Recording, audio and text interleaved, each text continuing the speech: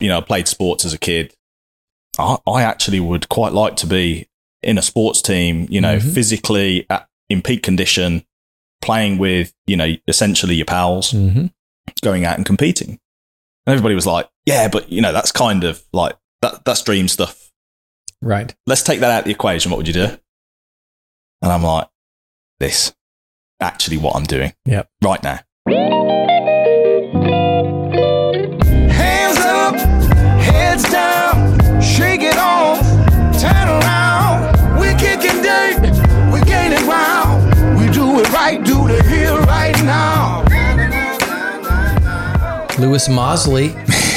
Did you notice I said it correctly? Yeah, I did. Thank you very much. Everybody says Mosley in the States. Yeah. We went by a place in Lake Guntersville, Alabama, where we are today, called Mosley Monogram. And I noticed you said, check out the place, Mosley. Wait. Everyone's been pronouncing your name wrong. Yeah. So part of it is from when I was a kid. Everybody used to nickname me Moz, M-O-Z. Oh. So the Mosley thing kind of keys into where that nickname came from. So force a habit more than anything else. Yeah. So when you were a rugged center back from Birmingham, you were Moz? Yeah. So it actually goes a bit further than that. So as a kid, it was Mozza, but then people realised that was too long for them to say. Like, it's funny how people come up with various nicknames and then they mould them and recreate them. Right. So Moz being the shortened version of Mozza, and it's kind of what my dad was called as a kid as well. Oh, really? It's like I started off being called Precious. Yeah. And it morphed into like Most Precious. I don't know. It's just went the other way. Natural. It's just natural. And so here we are. First of all, when we've spent a day and a half together, but welcome to Alabama. It's your first trip. It is. It's lovely to be here.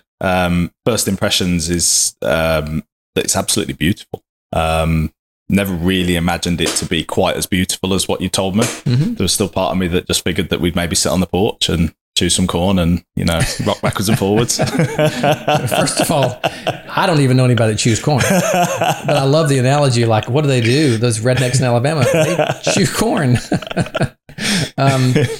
We did have some good conversation about that, though, that there are some truth in stereotypes, right? So there are plenty of really Southern country people around here, but also not, right? And so tell me what else you've noticed about your day and a half here in the Deep South. So I think the first thing is that the traffic was amazing. In lack of. Just getting here and not having to sit through absolute carnage. The people have been so friendly. There's quite clearly a community. There's a tight family feel that you really get from just wandering around.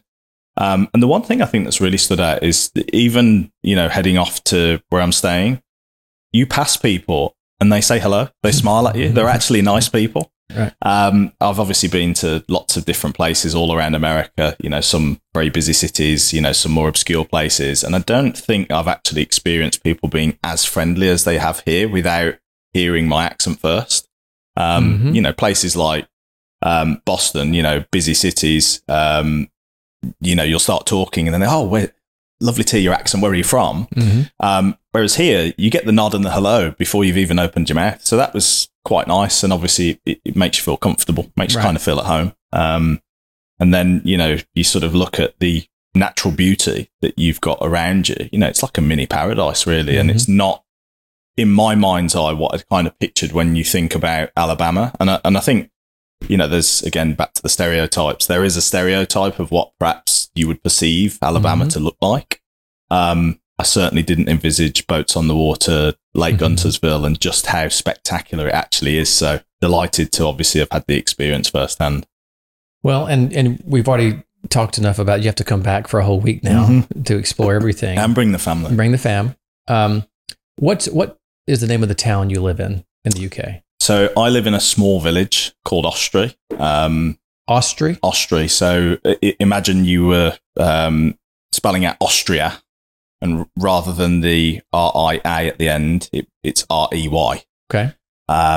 So village has got a couple of thousand people that lives in it, and it's on the outskirts of a town called Tamworth, which is where I spent, kind of the second half of my childhood, which is an overspill of Birmingham. So effectively anybody that might want to commute to their job in Birmingham, but didn't perhaps want to live in Birmingham, spilled out into Tamworth. Tamworth grew, but Tamworth actually as a town, we were talking about this yesterday when we were out, has a castle that's like 1,000 years old. So it's got quite interesting history, but if you're actually from that place, you know, as I guess is kind of the nature for all of us when we're from somewhere, everybody's from somewhere, kind of don't think it's that interesting when you live there, but to others, it kind of has a bit of meaning and a bit of interest. The village obviously has a pub that you saw. Right. And it's like 500 years old, has a thatched roof. And other than the church, we then have a post office to go with the pub. So a bit of quiet living, despite the fact that we could get to the train station in 10 minutes in the car and be in central London in an hour and 20 minutes. So kind of the best of both worlds. Yeah, you're a little over an hour away from 10 million people, yet you live in a village of, by the way, village is way more cool than town or city. I think we should adopt that. So when we were talking earlier about sort of your upbringing, we're going to say this for the longer podcast. Yeah. But you went to work very early. Yeah. You're only 31 now. Yeah. How has it been? So you've been to this is going to be a winding question. You've been to the States or North America 5 times already this year. Yep. You have a young family, 2 kids, 11 and 5. Yep. Is that right? Correct. Okay. And you live a pretty busy life. How are you managing travel, young kids, entrepreneurship? I mean, you're growing a business. By the way, a strategic partner of True. But how are you managing sort of the craziness that is your life right now? I think, to be honest, it's if you dial it back to where I started, how I started with an insurer, so fell into the industry. I don't think anybody goes to school and says, you know, I'd like to work in insurance one day. You know, that's not very many. I don't think that's anybody's dream. And if it is, they need to dream bigger. But the dynamic of obviously, you know, getting into work as young as I did, and obviously there are reasons behind that, you end up in a situation where you kind of are getting to grips with just acting like an adult. You know, at 17, you know, you go into the workplace and you kind of look around and you think, oh, you know, there's so many more people that are going to absolutely know way more about life, way more about doing the job. And I kind of very quickly got to grips with the fact that the job that I was doing was actually reasonably simple. You could do it within the 9 to 5. And I guess at that time, you know, as I started to look around and really find out what I was capable of, you start looking at, okay, if you apply yourself and you work a little bit harder, how much further could you go? That then very quickly evolved into moving to go and work with Kishan. And obviously, you know, for all the folks at True, they've met Kishan in some capacity at one of the events. Not enough have. Yeah. More people need to meet Kishan. It's a real privilege to meet Kishan, yes. And to hear him laugh is another privilege. It is unmistakable. I'm sorry to interrupt, but you know what we should get, Britt, is we need to get an audio clip of Kishan's laugh. And play it at just the most appropriate and inappropriate times. But sorry, carry on. Yeah, so we'll work on that. So went to work for Kishan, and I remember kind of going to what was kind of a job interview, but kind of wasn't. It was as much of a pitch to me as it was really them understanding kind of who I was and whether I was a good fit for their business, which was in its infancy at the time. And I remember hearing, you know, 2 very distinct messages. One is that, you know, you can grow here. The other is go to America. and I think as a, you know, 19-year-old at the time, the concept of being in a business where you could be given the wings to fly, you know, quite literally, you know, flying out to America, but also, you know, figuratively in your day job. That kind of excited me. So, you know, as I got to grips with that role and where that business was heading and kind of understanding the big picture, I kind of started to broaden my horizons that, okay, look, actually, if you can go off to America and do what you do. My first trip was when I was 21, just sitting in front of clients and prospects. Which is amazing, by the way. Yeah. And I thank you. And I kind of never really figured it was amazing, but now I kind of look at other people who are 21. And I do sort of sit there and think, oh, wow, that age, this is what I was doing. So I am very grateful for kind of how quickly some of the growth came about for me. But I think, I kind of then slipped into this world where going to America went from being very, very exciting. And this thing that was, to all of my family members and all of my friends, this wonderful, wonderful thing that I got to do for work, to just becoming the norm. And I know that sounds like a little bit bad, because I'm so fortunate to have traveled so many different places, met so many wonderful people over the years, that it kind of just amped up, and I never really noticed it and paid it that much attention, to be honest.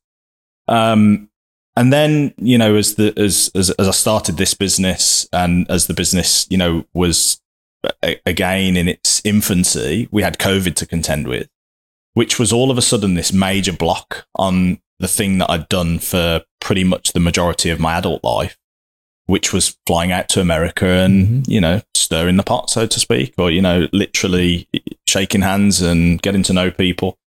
And what I found was that during that period of COVID, where we were literally banned from coming to the US, was that it was actually such a big part of my life. It was a big part of my family's life. Cameron, who's my oldest, he just always knew that Dad went to America. That was part of life for us as a family. My wife, who I've been with for a long time, was very accommodating of the fact that again was just part of what we did as a family. It was part of kind of my growing up in order to provide for us and, help us get to where we wanted to be. Where it was quite difficult was with Eva, because she was born in 2017, if I've got that right. Yes, 2017. She obviously, during the course of COVID, was at quite a sort of a strange age.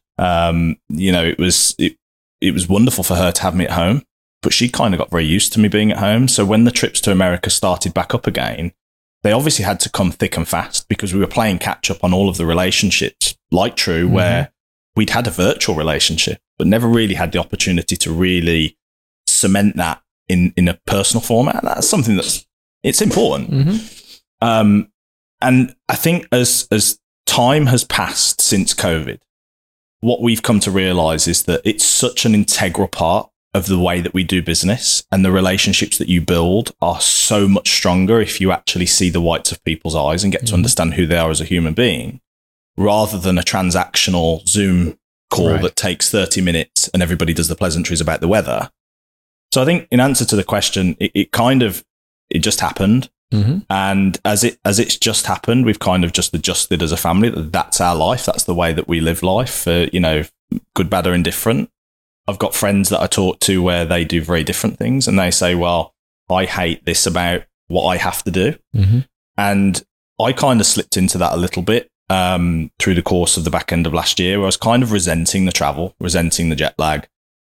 And actually at the recent True event, I've already told you this, but, the nature of a conversation that I'd had whilst out for dinner was really around what would you do if you could do anything? And for me, I kind of reverted to I played sports as a kid, at a reasonable standard, I think it's fair to say. I'm like, look, I actually would quite like to be in a sports team, physically in peak condition, playing with, essentially your pals, going out and competing. And everybody was like, yeah, but, that's kind of like, that's dream stuff. Right. Let's take that out of the equation. What would you do? And I'm like, this, actually what I'm doing right now. We shared that. We share that. Yeah. So I think with that in mind, you kind of then move to a better place with it, and you accept that there are always good parts and bad parts of everybody's lives, everybody's work lives. I hate airports. I'm not gonna pretend that I don't. The whole experience is a little bit challenging. We're all grateful to get through security, and I'm grateful to have TSA pre-clearance. Right. But the very nature of it is that if you want nice things in life and you want to see your family have a good positive future, in my mind's eye, you kind of have to go and do what you're good at, and this happens to be what I'm good at. Long-winded answer, but you know, it's good. We've spent a day really just talking. Yeah. About family, friends, work, life. We've almost talked a little bit of business, but not much. Yeah. So I'm going to ask a business question or two. Okay. This is all practice anyway. Yeah. Nobody's going to see it, except we'll probably cut it up and send it out to everybody. So at Oasis, when I see myself pop up on the screen, yes, you'll know. Oh no. Yeah. By the way, I'm glad we could both dress up today. So I'm going to detour a little bit. When you sent me a text that said, "How smart should I be for the week in Guntersville?" And I was a very smarty pants, and I was like, above average intelligence, at least, not too smart. So my 60%, I think, was your like statement. 60% of your normal intelligence. Yeah. And I was like, I'm just kidding. I was grateful for that assessment, to be honest. I knew you were talking about dress. Are there any other? There's a bunch. What comes to mind around words or phrases that we just use so differently between the US and the UK? That aren't swear words. There aren't swear words? That aren't swear words. There are swear words, cuss words that we'd use that are very different in meaning to what you would use.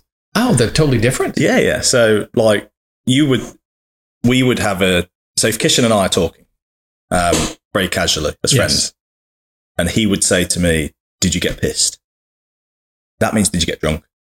Oh, it doesn't mean you're mad or angry. Whereas over here, it means you're mad. Right. So there are quite a few where actually they're swear words. Right. They're words that you wouldn't use in front of your children. I think business-wise, there's a few. The one that stands out to me is scheme. So we would always talk in the UK about a scheme being a plan, as in a group life plan. And it's quite a common term of reference. You'd say, a pension scheme or a group life scheme, and literally if you rolled that out to an American that you're talking to, they'd be like, are you selling me some kind of Ponzi scheme? That's right. Is this going to be, you taking money from me and I never see you again? So there's quite a lot actually that sits in the language barrier. And then, there's the silly ones that, Kishan always likes to, point out where I don't think there's quite the language barrier. So I would say, I picked up a hire car. I think everybody knows what I mean, but he always likes to say, well, Lewis, let me just remind you, after, 10 plus years of travel, it's rental car. Right. So it is almost like two different languages at times. And you do have to kind of find yourself adjusting, but because I've done it for so long, it's almost hard off the cuff to think what those words are. Mm-hmm. Like smart, is one of those that kind of, again, doesn't even enter my psyche until somebody then says, smart, what do you mean? And oh, yeah, of course. Actually, how formal do I need to be dressed? Right. So there are definitely a few, and I think it's just the nature of the way that we do business, because it's with Americans, mm-hmm. And our business is built exclusively off the back of dealing with Americans. We've kind of incorporated your language into ours. So we've ended up as a UK based organization using Americanisms. And that's something that's just that's the nature of the beast. Right. If you spend enough time together, there's going to be crossover. There are some people at Intrepid Atlanta that have some Britishisms that I'm sure that they could share, having, spent a couple of nights out with them. Right. So it's just the very nature of the beast that there are occasionally words that crop up and you're like, does that? I don't think we're on the same page. That means something different. I'm going to start writing all of them down. There's a sketch in there. There's a future skit for us. Okay. A real business question. We talked earlier about this, but we had talked on the phone a couple of times. I had met Kishan. Mm-hmm. I did not meet you until late January of this year. Yeah. Now it seems like we've known each other for several years. We've come a long way. Yeah. We're not going to cry about it. But you developed a really immediate affinity for True Network. Yeah. And, what are the moments that led from late January till today, to create how much you enjoy being around True and the people? You said some wonderful things about us. Was there a progression? Was it a bunch of small things? As much as you can remember, what created your feelings? I think so. The one I'll caveat all of this with, Kishan came to a couple of your events, mm-hmm. and came back and waxed lyrical, you know, and Kishan's a very enthusiastic person. So sometimes you have to temper that enthusiasm and maybe sort of suggest, well, maybe this is just because Kishan went. And, you know, Kishan's saying the event I went to is the best. And I think, you know, kind of coming into the first event that I attended, I had some idea that it should be good fun. I'd spoken to lots of true people in advance. You know, we've obviously done some business with some of the agencies. But I think the thing that really blew me away was that, you know, upon arrival, you could kind of tell it wasn't an ordinary insurance-based conference. So the thing that really, really stood out for me was just the general kindness of the community, the people themselves. That started with playing golf. So I was lucky enough to play golf with, you know, a really good bunch. You know, people like Paul Vincent, very, very warm and welcoming. And, you know, I think it's fair to say Paul's at a different stage in his life to what I am. But just super genuine and, you know, a genuine interest in who I was as an individual, what I had kind of been up to in my life. And we kind of got to know each other over 18 holes of golf very, very well, which I think is sometimes uncommon. We've all been on the golf course with people that we can't wait to get away from. Yes. So I think kicking things off with that experience and even striking some balls before we actually went out to play, some of the folks that I was chatting to, all very warm and genuine people. We go back into the bar. Same experience, you know, where everybody's having a drink after having played a round of golf. And then we very quickly realised that we were running out of time and needed to get over to the opening reception. So I was one of those people that is, you know, fashionably late in that occasion. So turn up, I'm dressed in golf gear and actually didn't feel out of place at all because, you know, the nature of the event is that whether you do this knowingly, and I'm pretty sure you do, you want people to feel comfortable. You want them to come as they are, as human beings, you know, themselves. And that comes with a bit of identity, a bit of flair. You know, some people obviously will naturally lean a bit more to dressing smart or dressing up. Others will actually go super casual. I think as it happens, having been raised, you know, in an environment, financial services in the UK through a certain period, I'd always been, you know, it'd almost been drilled into me like you will wear a suit, and as a Brit in America, you will definitely wear a suit, and you'll put a necktie on. So it's very refreshing to kind of come to an event where that absolutely wasn't the expectation, and then again, just a room full of people that genuinely showed an interest in kind of getting to know you. Like you're a face that I've either seen on camera and haven't met in person, so I want to say hello. I want to kind of be around you, make sure that I can introduce you to some people you've never met. And I must have spoken at that opening reception to 50 people, which in, you know, what's opening reception like 90 minutes, 2 hours. That was quite a feat. And I'm not talking, you know, like passing like, hello, here's my business card. Let's, you know, kind of maybe chat later about doing some business together. This was meaningful conversation where I'm passing from person to person. Great to see you. You know, it's lovely to meet you in person. And again, just genuine interest from everybody, you know, to such an extent where people saying, what are you doing for dinner tonight? Are you short of, you know, dinner? We'll take you to dinner with us if you like. Which just was absolutely amazing because I've been left at so many events, even as an outgoing person, where you find it hard to go and break down little cliques of people. And you definitely don't get a dinner invitation. Right. You know, there's almost like this snooty, like, you know, we've shown our face. Let's get out of here for our private dinner in a steakhouse that we've organised and blow this joint. So I think, you know, opening 2 experiences of the first true conference that I came to was kind of so telling. And then as we kind of worked our way through, the content was upbeat. It was very, very positive. We're in a position where, you know, the kind of people that I'm mixing with were like-minded. You know, everybody's kind of happy to share. They're happy to talk about themselves in a very, in a non-arrogant way. You know, the number of times I've been to these kinds of events where people want to tell you how big their book is, how big their agency is, how big their ego is. There was kind of none of that. So right the way through the first conference, you know, from opening golf session through to the bar on the last night where I kind of maybe got to bed a little bit late, I made lots of friends. Right. And that was the thing that really stood out. And I kind of never chatted business to anybody throughout the whole time that I was there. It was about connecting with people on a human level. doing some learning, understanding, kind of, people's pasts, where people are at kind of with what they're up to at the moment. People like Eric Ross, was dancing like an absolute lunatic on the stage, which, as a fairly reserved British person was a bit out there. I was worried for him till I actually got to meet him and realised there's no worry at all. Yeah.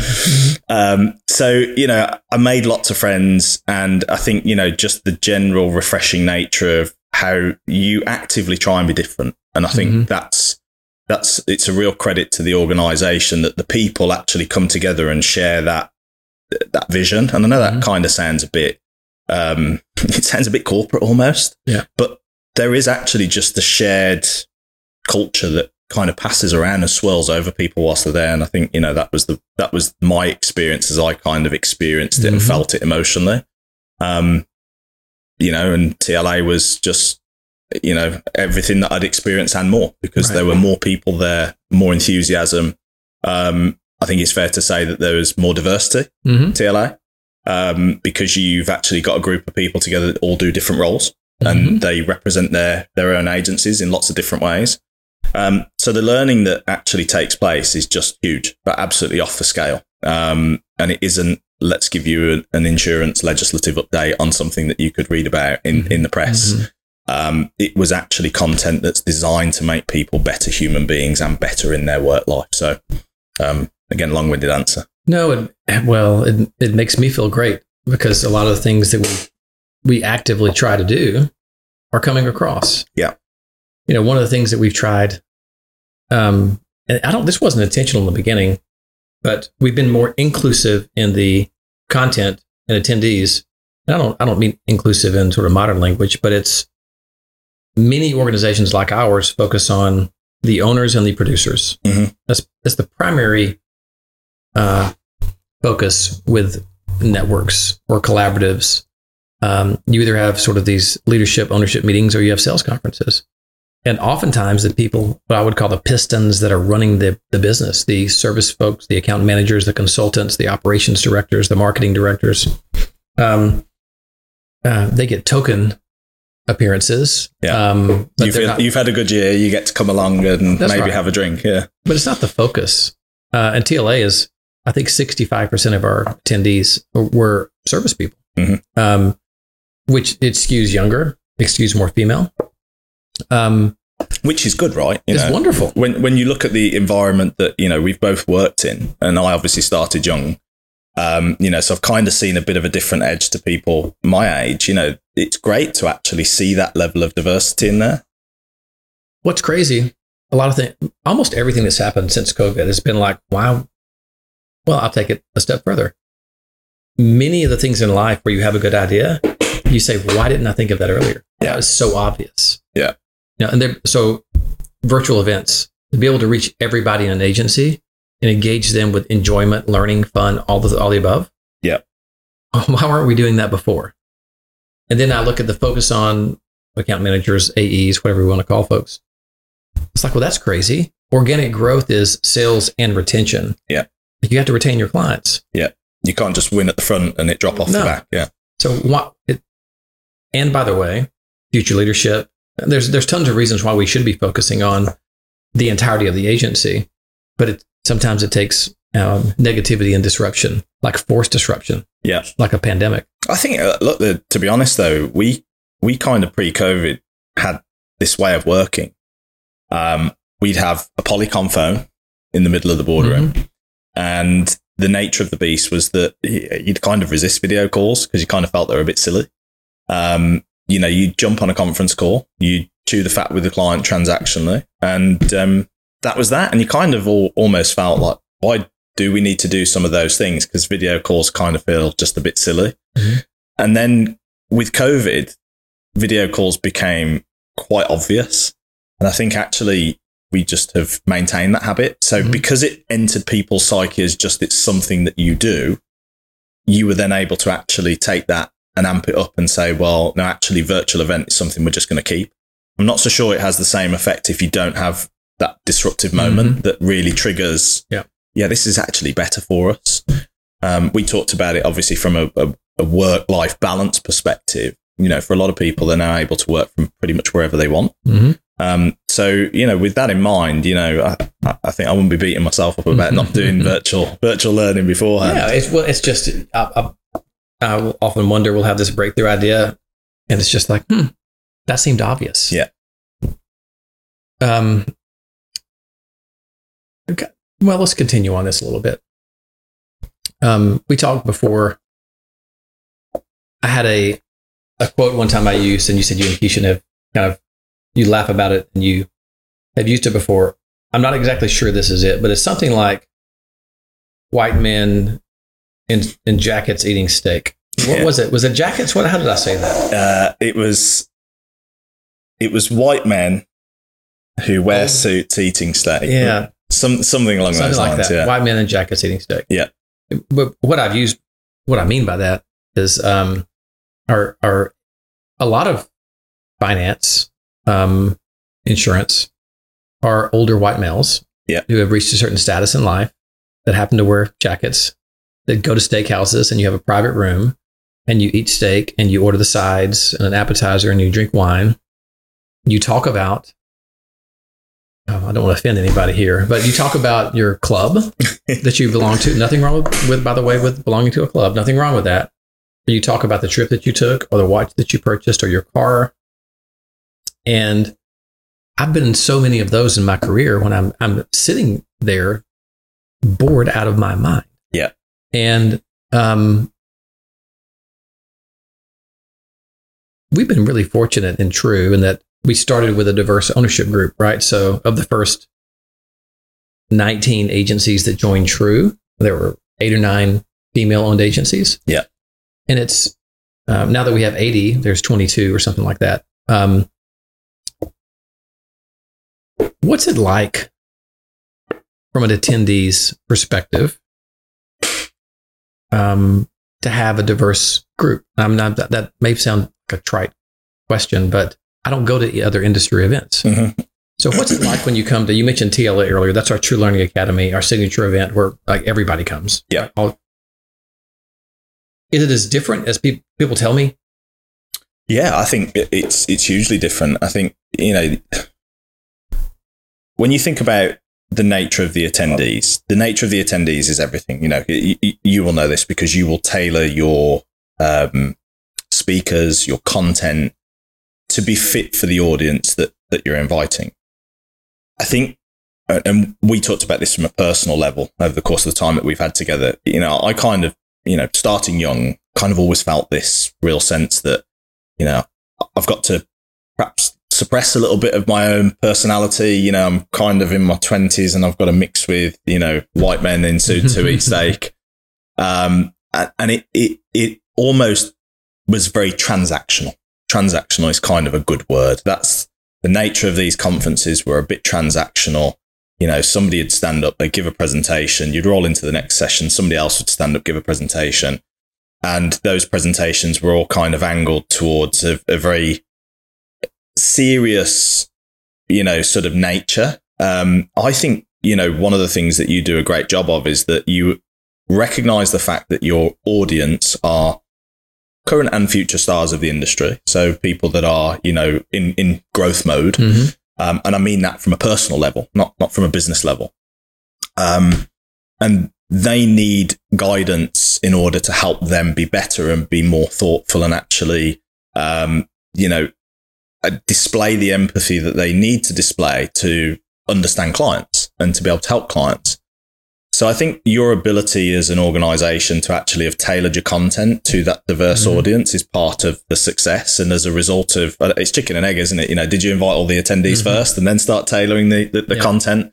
I think being amongst the diverse group of people that, being blunt about it, is of a similar age to me, it is also kind of part of the wow factor, because it isn't, older white men who wear suits who eat steak. So I think that the dynamic there is that you're accepting of this is what the future looks like. And this is the content that we're going to build for those people because we listen to what they've got, as challenges. And, you're kind of very good at testing out what content is good, bad and indifferent through some of the other things that you do.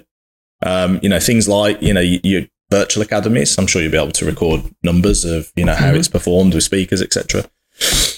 So I think in answer to your question, is it different to, other events that I've been to? Without shadow of a doubt. And I think that boils back down to the recognition that diverse audience that you want to continue to attract is just different to, perhaps the audience that others might be looking to attract. And that's not to take anything away from others and the way they do things, because some people feel comfortable with that. Yeah.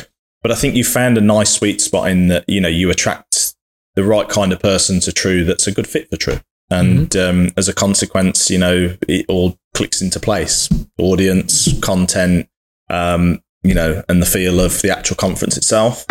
Other conferences will, have their own audience, will have their own content, and will have the feel that the audience and content kind of helps to create. It's interesting. You don't know this because we had a leadership call today. You were actually outside, and I was in here we have a leadership call each month where anyone within leadership in our agencies can dial in. And I have an interview similar to this, except it was virtual. Mm-hmm. And we interviewed Dave and Marsden Klein today, who have a management consulting team, leadership coaching, management accelerator program. It's an unbelievable business. They're not going to be able to keep up with their growth because of who they are and how good they are. But one of the things we talked about today was how certain organizations, when they establish their culture, I think Dave used the word prickly. Maybe not. I'll think about that. But it's like, to be really good and excellent, sometimes you have to be offensive. Like you have to offend some candidates that you're recruiting, or you may have to be offensive. We're talking about recruiting. So for example, he mentioned that Netflix has this, they only deal with A players, and they have such a competitive environment that if you don't want to be an A player and only be around A players, B players don't make it. C players don't get in the door. Yeah. But even B players just can't survive in their environment. Yeah. Where you might have a more corporate company that says, B player's fine. Mm-hmm. They know their role. They just want to show up to work. But that B player, they literally are appalled at Netflix's strategy. Yeah. Or Dave worked with Ray Dalio at Bridgewater, and they have it's a very ruthless type of culture. Yeah. And I mean, on purpose, where it's like every day is, they call themselves the Navy SEALs of the finance industry, investment world. And it made me think about the True culture, and that we are not very attractive to those very white man eating steak people. Yeah. And I that is a terrible analogy, granted, but it paints a picture worth. Yeah. But if someone is only interested in going to an event and learning insurance content, and they really want to spend 2 full days being educated, around, granular insurance training, and they don't like concerts and fun and music and a little humor from the stage, they're going to be almost repulsed by us. Yeah. They're going to be like, I don't want to be part of that. Yeah. And I think that's great, having the self-awareness to know that that's who we are. Yeah. Because there's 100% a place for that person that doesn't want that. Totally. It doesn't mean they're a bad person. No. It just means that that's actually what they're more comfortable with. That's right.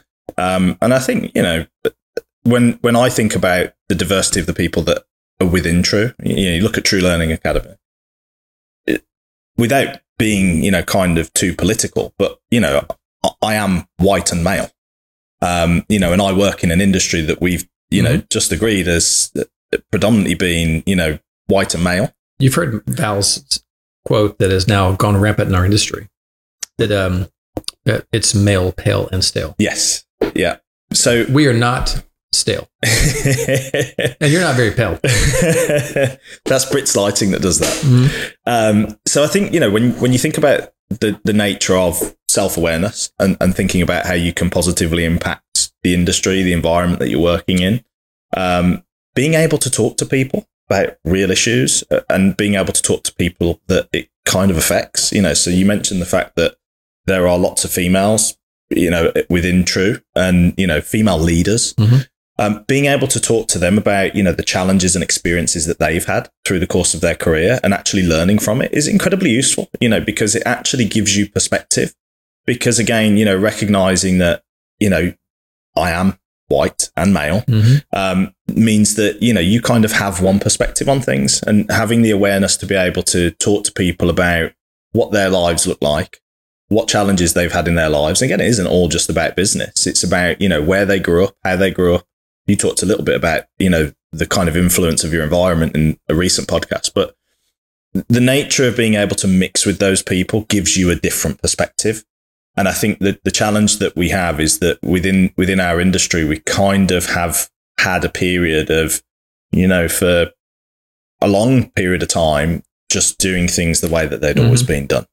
So I think, there's a real sense of sharing again that I kind of took away from a couple of the events that I've been to, where people are happy to talk about themselves and be themselves, and understanding that actually a lot of the work that we do is with individuals. We're people. We're actually not robots. And, understanding the people that you're working with, understanding the challenges that they've been through helps you to grow as a human being and helps you to be better. And I think that probably then also tags into the fact that the true events are designed to help you be better, just holistically, not just let's talk about how you sell health insurance or, what you're going to do with your client when they are a client. It is around, putting your mindset into growth mode and being around people that share that mindset and share that sense of wanting to be better. And I think that kind of extends to lots of different topics. And I've had lots of really robust conversations with people about some very, very random subjects since I've been to True events. So again, that's kind of just part of the underlying culture that you have within True and the people that are there. And I think, there are some people that are comfortable with that and some people that, are never going to be comfortable with that and would never have the types of conversations that perhaps we've had. So, yeah. We were talking about your business a little bit and sometimes the challenges you face in brokers communicating what you do and how you work. Yeah. And I was thinking about this. Setting up someone for a referral should be the easiest thing in the world. And we overcomplicate this all the time. Yeah. You guys are an international benefits consulting firm. Is that fair to say? Yep. And you can work in most any country. Yep. In the world. Yep. In the world. That sounds like such a big area. Why do you think brokers or advisors struggle introducing you into a client or a prospect conversation? So I think there's a few things that stand out. So the first is a lack of understanding. Be it that we make it too complicated, be it that they make it too complicated in their own mind, or that they think that it's a bit more transactional than it actually is. So the number of times we get phone calls where it's like, look, my client's going into India and I've already predetermined that you're going to find them a quote for Indian health insurance. Like, no, stop. We need to take a step back. So I think lack of understanding is probably one. Being a control freak is another. And look, I absolutely don't blame people for this, where there's not that implicit trust that only really gets created over the course of a period of time working closely with us. Clients sometimes, agencies are sometimes a bit fearful of putting clients on the line with us and saying, look, go talk about a topic that I have absolutely no understanding of with my client, and let's hope it goes well. And I think, the third and final one just boils down to a laziness, if I'm honest. I think some people actually would rather just say to their clients, we don't do that. Much to their detriment, as I think we've seen in the past. I think, you've seen, yourself that there have been instances where agencies have popped up over the years and said, lost this client, did nothing wrong.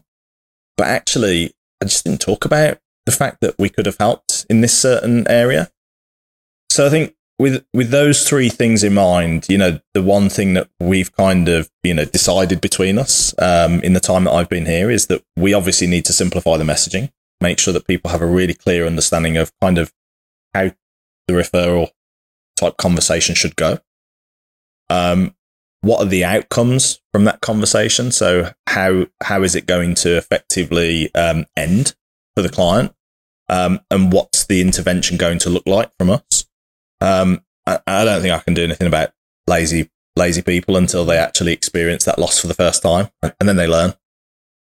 So yeah, I think the key challenge for us is just making sure that we make the message as simple as possible to help people understand that we're just their go-to for global benefits. No matter what the intricacy of the topic, come talk to us. And the nature of the beast is that we don't behave like lawyers. We aren't product orientated, so we're not trying to instantly sell people something. And number one goal as a business is to make sure that for our partners who we work closely with, we represent them well. And representing them well isn't actually chasing down a check.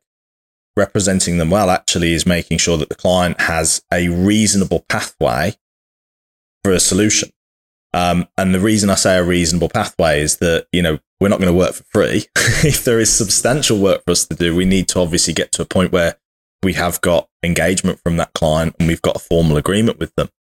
But, just getting to the point where people understand that they can turn to us as a resource, they can pick up the phone to us and say, hey, look, I've got a client and they're shipping some people in from a different country into America. Can you tell me about that country? Tell me what the people are likely to be up against when we put them on the US benefits. So it kind of doesn't matter which country or where. What does matter is that people don't start to layer in their own interpretations of what they think should happen. Almost just start at the point that looks like a BAS type referral. We should probably start talking to them. Yeah. It seems, I've said this to our True Network members, that when you think about sales and retention, from a sales perspective, on all your capabilities presentations are theirs to have international benefits as a strength of the firm. Yeah. Not as oh, by the way, we do this. Yeah. This is a strength. On all of the renewal presentations, on every single renewal presentation, there should be a question. Are you, or do you plan to be, or plan to expand internationally? Yeah. Because when you pick up those, you're going to pick up folks who you did not know were planning, or there's an acquisition. And for you to get ahead of that, or identified on the sales side when nobody else is asking, that seems like it should be easy. And it's just not. But it is. I think people make it hard. And so people used to always ask me, when we had our agency and we would work with those referral sources, and they would say, tell me what to say when I'm asking someone about their health insurance. They wanted to be experts. I would just say, just evangelize us. Yeah. Right. Tell that prospect, we have the best benefit consulting firm in the United States in our office. I would like you to talk to Scott. I promise you, you will not feel like you wasted your time. Yeah. That's it. You don't have to know anything. I'm going to steal that completely. Absolutely. It's open. I've said it 1,000 times in my life, 1,000. Like, all people have to do is evangelize that we have the best international benefit consulting firm in the country. Yeah. At our disposal. And by the way, they are also independent part of ours. Yeah. They have no prejudice as it comes to product or solutions. And you can either walk them through. Yeah. You guys do a ton of work for free. Yeah. Because that's what leads to your paid work. Yeah. And by the way, let me address this head on. People have to stop worrying about fees so much. You guys are doing such good work. People will salivate to pay to get the problem solved because it's so valuable to their business. As a matter of fact, they should be probably charging more sometimes. Yeah. I think the way that I think about fees from our perspective is that it brings about transparency, and transparency shouldn't be something that you're scared of. From a client perspective, what they're actually buying is they're buying sleep insurance. So they know that if they work with us, they're going to ensure that things are set up correctly, that they know what they need to know. What's actually worse is if they choose to go a different route, tap it into Google, end up coming up with the wrong, outcome for them as a business, and get a fine from a regulator somewhere. Now, our fees are not huge. We actually think that our fees are really reasonable. And actually, I know that they're reasonable compared to the rest of the marketplace.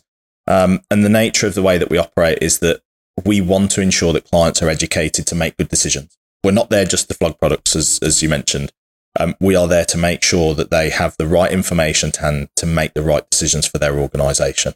And sometimes that involves paid work, and other times it involves, why would you do this? This is just the easy answer. It's taken me 5 minutes of my time to listen and understand what you're saying to me, and here's the answer. Just go do it. So I think, you're absolutely right. Fees shouldn't be something that scares people. It's actually something that just makes a relationship clean. It helps people's understanding. talking about true events, we talked a little bit about this.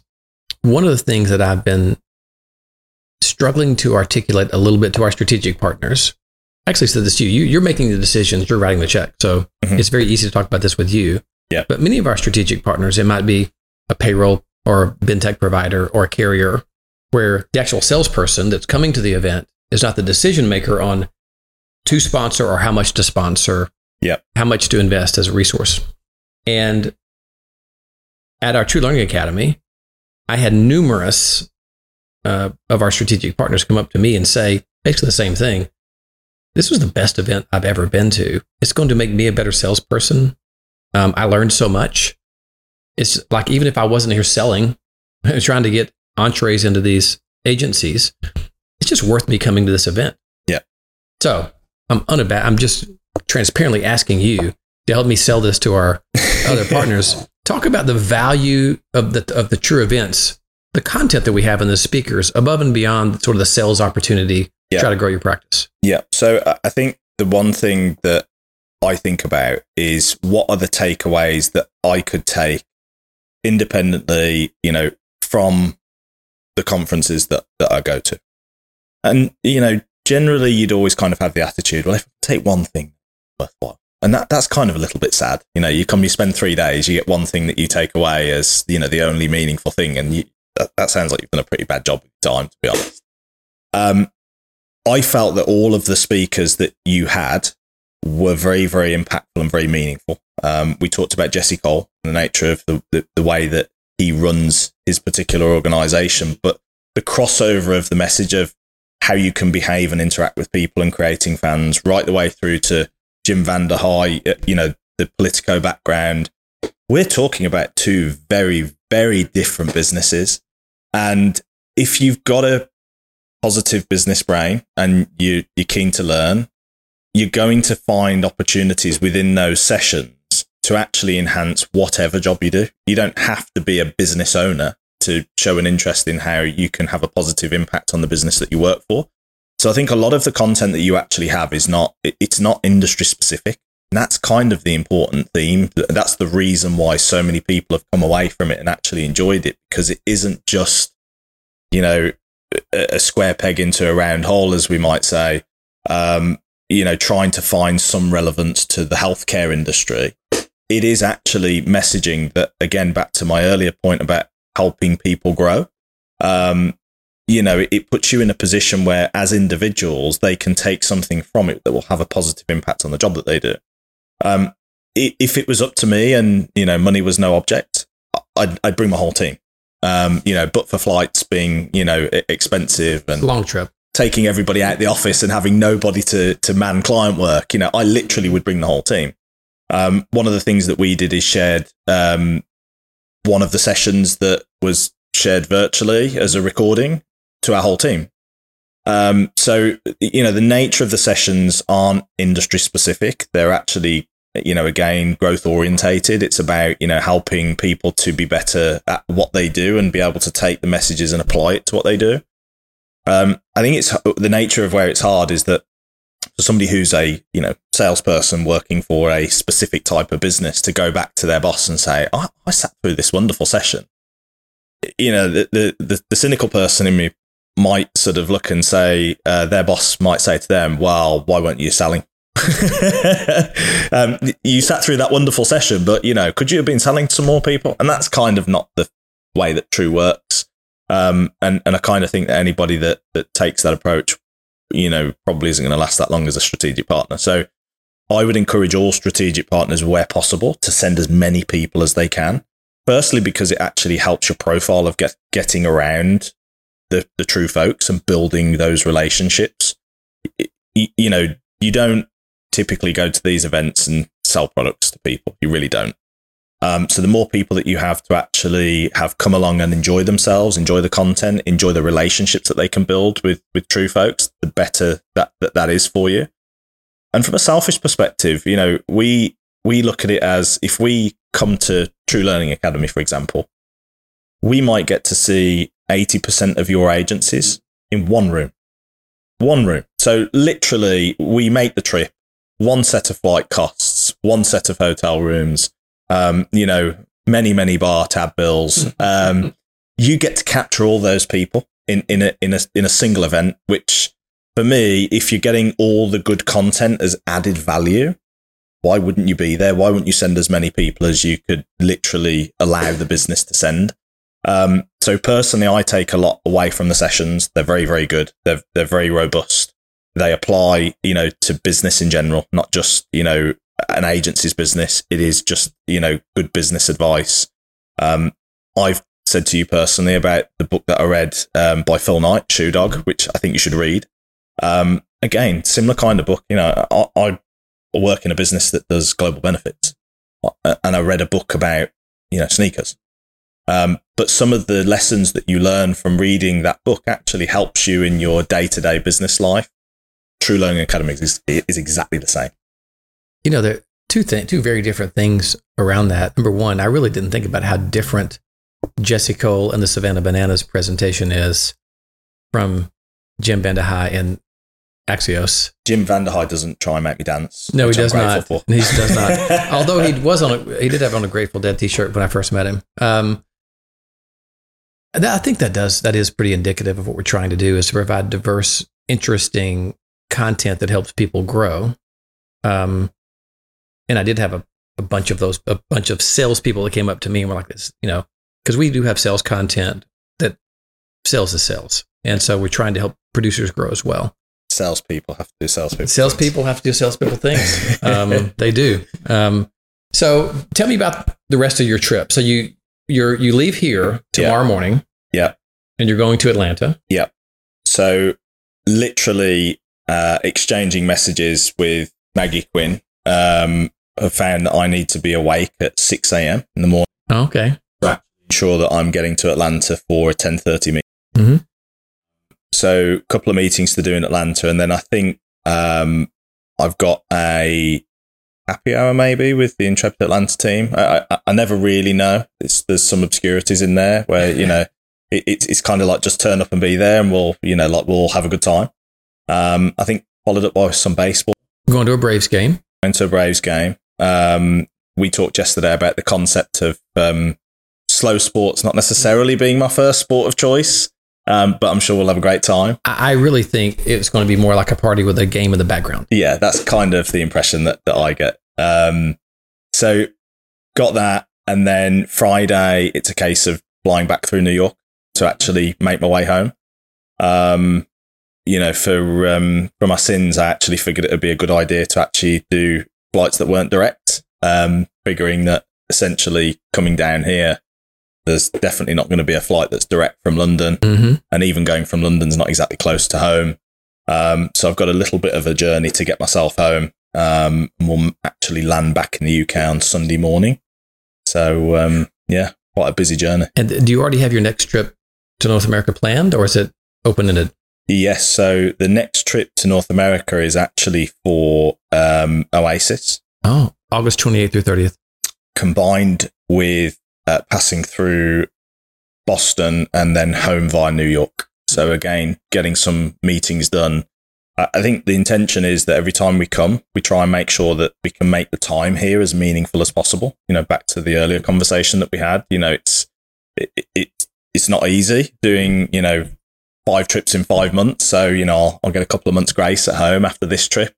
But obviously, as we head towards Q4, the trips do lighten up because typically folks don't want to see us. They're in the thick of renewal season with their clients. So it's kind of the last window of opportunity to really catch people in a meaningful way at the back end of the summer. And then I think there's one more trip laid in there where I'm heading down to Austin, Texas in October. So I'll finish up the year relatively light compared to the way I started the year. But the trips get mapped out pretty early. And, for example, I've already got my flights booked for January for owners meeting. Right. So we try and map it out as best as we can, as early as we can. And inevitably, despite me trying to avoid being in America all the time, I end up still having to, layer in trips in between. So, well, with that, some things that I heard, also Val and I decided last night at trivia, we have a local Tuesday trivia night at Lewis. By the way, let's not talk about terrible. Our performance was terrible. We decided we're going to come to the UK late January, early July. Late June. early July. I said late January to early July. Yeah, we're staying with you for January 6 months. to July, that's fine. Yeah. Late June to early July. And then there's several other times we'll see each other. So that's going to be cool. Yeah. And we still have a great dinner tonight. Yeah. We've got drinks on the lake. Yeah. And then you're leaving a little bit early. So yeah, after tonight, I won't see you. When's the next time I'll see you? Probably Oasis, actually. Oh, so in late August. Yeah. So that's not bad at all. Not long at all. But no, look, it's been an absolute pleasure, and appreciate the time that I've obviously been able to have, coming out here somewhere that, but for knowing you, I'd never visited. So I'm grateful for the opportunity to be. Cheers. Cheers.